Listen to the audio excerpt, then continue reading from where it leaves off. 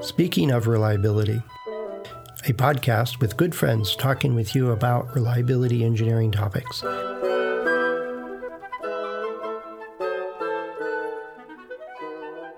Welcome to Speaking of Reliability. This is Fred Schenkelberg. And good morning. This is Greg Hutchins. Greg, I just realized that I need one of those little coffee mug warmer plates because my coffee I got like 2 sips left, but it's cold. So, and we were just chatting about, I was outlining a topic to jump into, and coffee gets cold. There's the second law of thermodynamics. You start off with something that's warmer than the ambient around you, and then even if it's in a ceramic mug, it's still going to chill off over time.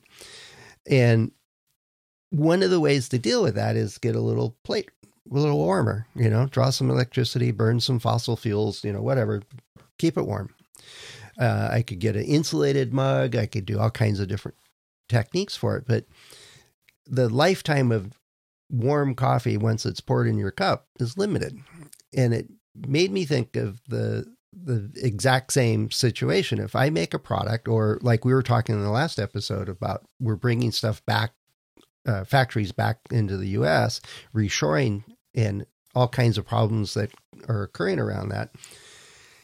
One issue that I didn't mention in that is that standing up a new factory often comes with lots of variability, which often manifests in a shortened lifetime or additional failure mechanisms in the product once it gets to the field. Mm-hmm. All right. So let's say we got a smart reliability engineer or reliability manager, which includes all of the listeners of our show, obviously. And they're bringing up a new factory, and they're dealing with, they know they're going to have this variability that's going to impact the reliability performance of their product or system. All right. I know you've written about this for years and years and years, and I know that you always say I'm a one-trick pony. It comes through risk. Well, how do you deal with that? All right, we've identified that there's increased variability, and it likely going to affect the lifetime of our product. What do we do?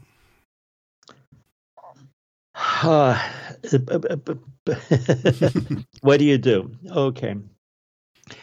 There's a reality right now that companies do not have the capability to build plants, greenfield, expansion, extension, whatever you want to say then. So that's an opportunity. That's a risk, essentially. You want to reshore. You want to bring the plant back to the U.S. or design, fabrication, assembly back to the U.S. It's going to cost more. We know that, but we don't have the capability. Products, sources, people, knowledge, whatever you want to say. We don't have it. So there's an opportunity. Now, remember, risk is really 2 components. One, downside consequence, and upside opportunity. Most of us, 95% of us, think risk is the downside consequence, but it's really upside opportunity. Well, that really came home to me when I remember. There's a story from HP, is the CEO said that you need to hit your numbers. You say you're going to make 2 cents per share, you need to make 2 cents per share kind of thing. And I'm thinking this as an engineer. Well, what if we made 3 cents per share? And she illustrated that that's also bad. I didn't understand all the finance reasons for that and everything else. We made more money than we thought we would. And she said, no, it's predictability, which is very similar to like control charts and process capability and stuff like that. You want it to be predictable. Today I made 10 widgets and they all were fine and they work well. And tomorrow I want to make 10 widgets and they all should work well and be fine. The issue is that one of the biggest drivers of the variability of the results that she was talking about was warranty. If we set aside a ton of money and our product's better than we expected it, then we just set aside a bunch of money that we didn't actually allocate properly. And it's a lost opportunity, which goes right to your outline of there's 2 parts. The risk, if we put $1 million on the table and leave it there, expecting to pay out warranty costs, and we don't pay out the warranty costs, well, we've just wasted the utility of that $1 million. Was the way I understood it anyway. Is that what you're talking about? Yes. So let me propose two solutions to that question you have. And really the prime question is, you want to reshore and you don't have the internal capabilities. What do you do? Well, no, it's not that problem. We know that because reshoring is just one example of that. But let's say I'm in a factory and we got a change of vendor, or we put in a new production piece of equipment, or it doesn't have to be a new plant at all. I think that just amplifies it. But we've recognized that if we change something, or I use air quotes here, make an improvement, or one of our vendors does and doesn't tell us about it, there's a chance that the product's reliability will be impacted. But how do I deal with that? If I've identified that risk, that there's a chance that there's reshoring is even higher, but there's an opportunity that our product's not going to work. What do I do? And go back to our old suppliers? Well, that might not be an option anymore. That's what I mean is there's all these options available for handling risk once if it's identified. So in a situation where we won't know if we're right or wrong until the product gets to the field and then it's out the door. What can we do to mitigate or avoid, or I know there's all these techniques out there, but realistically, how does a reliability person or a plant manager coherently address it proactively? So let me give you a couple examples. Years ago, maybe 20 years ago, designing and building industrial plant especially was a complicated process. You had investors, you had the designers, you had the project manager, you had the construction people, you had the inspectors. Now, a lot of them are doing design build. One person, one face, one stop, one shop. And we can do the same thing for reliability. In other words, people who are doing reliability can provide the same type of service think of it as product reliability as a service. So that what they're doing is not only are they selling reliability services, but they're also selling solutions. They're moving up the value chain and basically providing everything. And I think we can do the same thing. Eventually, maybe sooner than later, we'll have factory builders. Yeah. And I've often advocated you got to do what's the right thing to do and all the other stuff. It's not just run the test or fill out a form or do stuff like that. I think that's a waste of talent. Uh-huh. I mean, I can only buy so much insurance or set aside so much for warranty accruals. Those are setting up our ability to react if we have a bad product going out the door. If the percentage of failures is higher than expected, we can handle it, right? But that's not terribly, well, it's proactive in that we're anticipating or hedging that if it goes bad. Mm-hmm. But if we're working up the value chain, and when you started talking about design teams, that's where I tell everybody that reliability occurs at the point of decision during design. If it's the design of the factory, the design of your supply chain, the design of the product itself. And so the reliability engineer needs to be involved with all of those things early on. So I think that's what you're talking about, is getting involved with those things. One part of it is that it doesn't do you a whole lot of good to walk into all those team meetings and go, all right, there's all this chance that everything's going to go to hell in a handbasket and this product will never work, and then walk out the door. That's not helpful.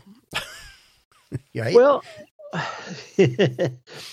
so let's say you're selling a product, and what happens is the buyer of the product doesn't have the capabilities, the people to implement it or to even use it. So why not basically have a bundled service for almost turnkey? That's why, I was proposing maybe a product reliability bundled service, including products, and maybe even a turnkey plant or turnkey cell. Yeah, well, that's all great, except now you need that rest of that team that you're already working with to actually provide that service. Yes, that's exactly right, because that team will basically be a turnkey. Whatever you want, they'll do it. I don't think we're going to have a van full of 28, highly skilled, multidiscipline, folks rolling around from factory to factory, from company to company and doing it for you. That doesn't sound feasible. Well, right now we don't have the people, so that's not feasible. Well, let's say take it down a notch. I'm in a plant. I got a crew. We got 28 people. We all have our own vans. We go home and we come back to work each day. And the world around us is changing. And we've been dealing with supply chain disruptions. Where talent is just not readily available. We can't hire enough people to manage the factory floor. We can't, even getting design engineers and keeping them is. All of those issues are happening, and all of them present an opportunity for our products to have reliability problems. Right? Okay. We don't have, Fred and Greg, transitory one-stop shop will just solve it all for you. I don't think we're going to set up a shop to go do that. They have to, this team that's already there, sitting in their shiny new building, they need to figure it out. Right. But so how would you mitigate it? I mean, we've identified the problem. How would you avoid the issue? Well, design a better product. Well, that sounds trite. Well, I would actually advocate for you and a team of reliability engineers actually form a corporation, a Reliability Inc. as a service, where you basically do the design, you do the implementation. Right. Yeah, but I'm saying there's the existing team, which is a much more common scenario.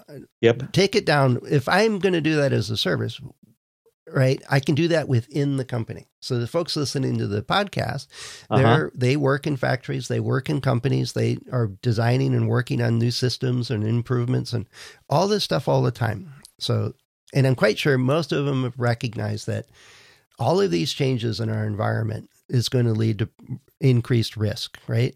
What can they do? They're not going to go hire somebody, Deloitte and Touche to come in and redo their database. That's just not going to happen. As a reliability engineer, what can you do? I'm trying to really press you on this one, just take it down to help that 30-year-old reliability manager figure out what are the steps they can do to mitigate, to avoid, to minimize, or I don't know what are the techniques so hiring an outside company to come in and save the day, that's an option, but what else can you do? So basically figure, at that point, basically get data from the field, figure out what the cause of the problem is. And well, it's too late now. The product's in the field. Breaking up earlier. I've been through one of those that cost the company and could have cost us $25 million. Yeah, no, but we all know of companies that they said, well, just ship it, right? Startups especially. We got to get market shares, just ship it. And then they're gone because the product doesn't work. They didn't think through the reliability. So part of it is the design, right? And getting the attention and bringing it up. But one of the things I struggle with when I'm trying to pick your brain on this one is just saying there's a risk that it won't work is not good enough. Identifying the problem is not good enough. So what are the avenues to actually address it? So one is design it better, right? All right. Independent on the product and technology and everything else, it may take more time. It may take more money. It may add redundancy. There's lots of specific things we can do in improving the design for reliability. All right. So that's one. Training is part of that, right? Get the talent that's putting this together to improve it. And the machines. Right. And I've mentioned warranty, right? That's setting aside to anticipate that, but training your customer service team to understand that here's the risks and frustrations that may come in. That's I don't remember what the term of it is in the risk language is being able to say, all right, it's going to happen. We don't have a way to avoid it, but we can lessen the blow of it by being prepared. Is a option. Mitigation.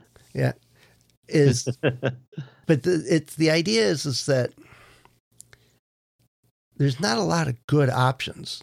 But I think the idea of saying that yes, there's lots changing and it can impact the reliability is not good enough. So my thought is that, yeah, a change in supplier or a new supply chain or a new factory or just, lack of talent or whatever is something's got to give. So more time, more budget,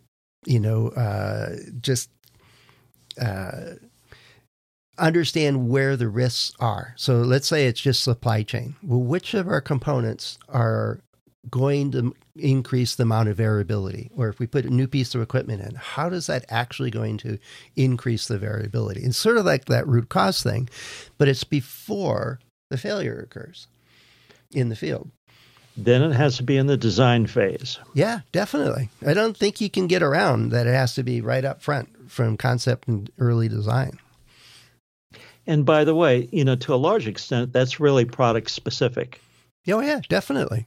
Because to a large extent, almost all software is shipped with the concept of good is good enough, and the users are going to be our beta testers.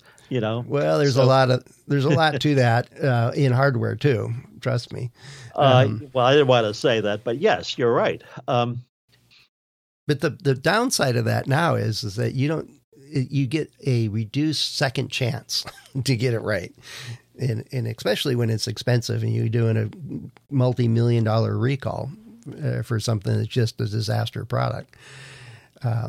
There's all kinds of big outside, but the balance is, how do you balance that investment in design time, in budget for the design, for component costs, all of those things, to get it right, that you've done the due diligence well enough. And I think my big issue is that the experience that we've had for the last 50 years has dramatically changed because of all the turbulence in all these different aspects that go into how we go about creating products. And not taking that into account and keeping to our old standard of, well, we did it in 8 weeks last time, let's do it 7 weeks so we can be faster. And that's just not going to happen. In my mind, I think the burden of the downside is not being seen or being balanced out appropriately. Which, by the way, that what you're really talking about is seeing the lens is going to be a risk type of lens. Yeah, that's what I've been trying to get you to. Well, what does that mean, right? How do you go into a room and saying, hey, we have a problem here that we just don't have enough time to get it right. But it's almost invisible given our decades of experience. A lot of that is counterintuitive because we need to spend more time doing the front end thinking, the assumptions, the impacts, the risks, the stakeholders, and actually look into the future. And that whole process takes time, it takes money, and companies, consulting firms don't want to invest in it. Mm-hmm. They want to basically ship to time to market, Well, that's what we've been rewarded for That's decades. Right. Exactly. And you've got to do the front end thinking, the assumptions, and people don't want to pay for that. So the result is, if you don't want to do the front end work, you're going to see unfortunately, the result on the back end. And, there's that classic quality quote that says anything that costs X amount of dollars in design phase will cost you 100X or 1,000X in the field. Oh, yeah. Yeah. And I actually tried tracking down where that came from. The closest I came to is a software development program that actually kept track of the cost to fix bugs early in the concept phase versus later once it's fielded. But that's the only data set that I could find that was documenting that order of magnitude increase in cost per phase. But I digress. But it's true in so many different circumstances, and that might not be 10x, it might be 6x, and it depends all kinds of other variables, but it certainly costs more later. But that doesn't catch the attention of the design engineer that is going to be working on the next generation product anyway, and they're not going to be, they don't feel the pain of because the ops team pays for warranty, for example. Are you familiar with the term feature factory? Feature factory? Yeah. So just in software development, instead of developing a new piece of software with all the risks, attendant risks, what you do is you take an existing piece of software and you lard it with features that add no value to the user. Well, I remember decades ago, it was software mostly, but there was a bit of hardware involved with it, is that I was sitting down with the team that was designing, it was a piece of networking gear. And, it went from 300 baud to 600 baud to 1200 baud. And like every 6 weeks that we doubled the bandwidth of networking equipment kind of thing. And this one company showed me their product spec sheet of the thing they were designing. And I said, there's a lot of stuff in here. And he goes, which of any of these are important? He says, well, we put a lot on there because if it's going to get leaked, and then our competitors are trying to figure out which one of these things we're actually going to do. So half of their product specifications were fictitious just to confuse the competition. I was like, well, how is this helping your design team? Which ones of these are actually real? So we can't write that down because it'll get leaked. Well, think about the poor user who, whether you're using Word, has 300, 400, 500 features to it, and you're using 3 or 4. Yeah, and only those 3 or 4 work, which has been my experience. Exactly. And the bottom line of that little story was developing and designing and deploying products is a risky venture, and companies naturally are risk averse. Yeah. So step 1, identify the risks. 2 is magnitude of it, right? How big of a deal is it? I find those 2 things help to start the conversation, but it quickly has to come into, well, what's our menu of options? From buying insurance and setting aside more money for failures when they occur to actually spending the time up front in the design and concept phase and designing out the possibilities failures, reducing variability, identifying which ones could cause the most harm, and track those and monitor those, make those critical. There's lots of options. There's no doubt to it, but it's and de-risking. Right. Well, and when you say de-risking, I'm thinking is that if you recognize that there's an increased amount of variability in this one critical component, can you alter the design to accommodate that amount of variability? Or can you work with minimizing that variability? Or so can you accommodate it? Can you decrease it? The impact of that increased variability, can we lessen it so it fails safe, for example, or it becomes rebootable or something like that, or easy to repair? But just a quick brainstorm comes up with, for any particular circumstance, you probably have options. The hard part is stopping to think about it. Yeah, and I'm sort of thinking about our discussion, our podcast today. It's really mushy. And the reason why it's mushy is we're talking about risk and decision making. And sometimes there's no deterministic answer. It's really certain level of certainty, a certain level of experience, a certain level of heuristics that you really have to make when you make that decision of how do you make your product reliable, especially in the early part of the project. On the back part, you've got it designed. You can do certain types of studies, right? And you can do tests. But on the front end, all your decision making is going to be mushy. Yeah, deal with it. Deal with it. Exactly. Exactly. Yeah. But it's got to be part of the discussion. It's reliability, in my experience, is often left way late in the program. It says, oh, we made prototypes. Here, go test them. See if it's reliable. All right, well, you're already, late. You're already missing the boat on this one. Yeah. It's got to be on the front end because, what's the product? What's the service? What's the software? Is it disposable? What's its life cycle, right? Yep. All those questions, which I think are risk lens questions, have to be addressed in the front end. Yeah. And so the real answer here is that given our environment in these days and from reshoring to loss of talent across all kinds of trades and management skills and experience and higher expectations for the performance of their product, is that you just have to make the case to get into the concept discussions and early designs, and reliability is got to be a significant player in that process. Otherwise, you're just too late. Yep. 100% right. All right. Well, if you're listening to this and if you're struggling with, bringing up a new factory or creating a new product line or working with a design team, and you want to start a corporation to go do one-stop shop, design everything, well, good luck. That's all I'm going to say. It sounds like a lot of work for me. I'd rather just talk about it. But the idea is that, how's it going for you? Are you seeing these kinds of risks manifest given the changes in supply chains and talent and everything else that we're seeing?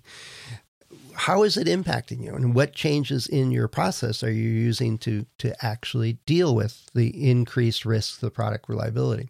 Let us know. Head over to accendoreliability.com/go/SOR. A couple of ways for you to get in touch with us there. Greg and I and the other hosts are available through LinkedIn and through our About pages. So plenty of ways for you to get in touch. And yeah, I'd love to hear what are the tactical things that you're doing in order to make a difference and to deal with the changing environment that we're dealing with, in all the various aspects that we're dealing with. So I'd really like to hear from you on that. And it'd probably be a stepping stone for plenty of more topics to discuss in this thing. So with that, I think, Greg, that we'll wrap this one up. All righty, Fred. And I'd like to personally hear if anybody has got ideas for reliability as a service. Anyway, have a great one, Fred. So you're going to take that one. I'm not going to go. All right, we'll talk to you later. Bye-bye. Cheers. Thanks for listening to Speaking of Reliability. We invite you to join the conversation. If you have a question or a topic that you think we should discuss in a future show, please let us know. You can find a comment box below the episode show notes, or just leave a note as part of a review on iTunes.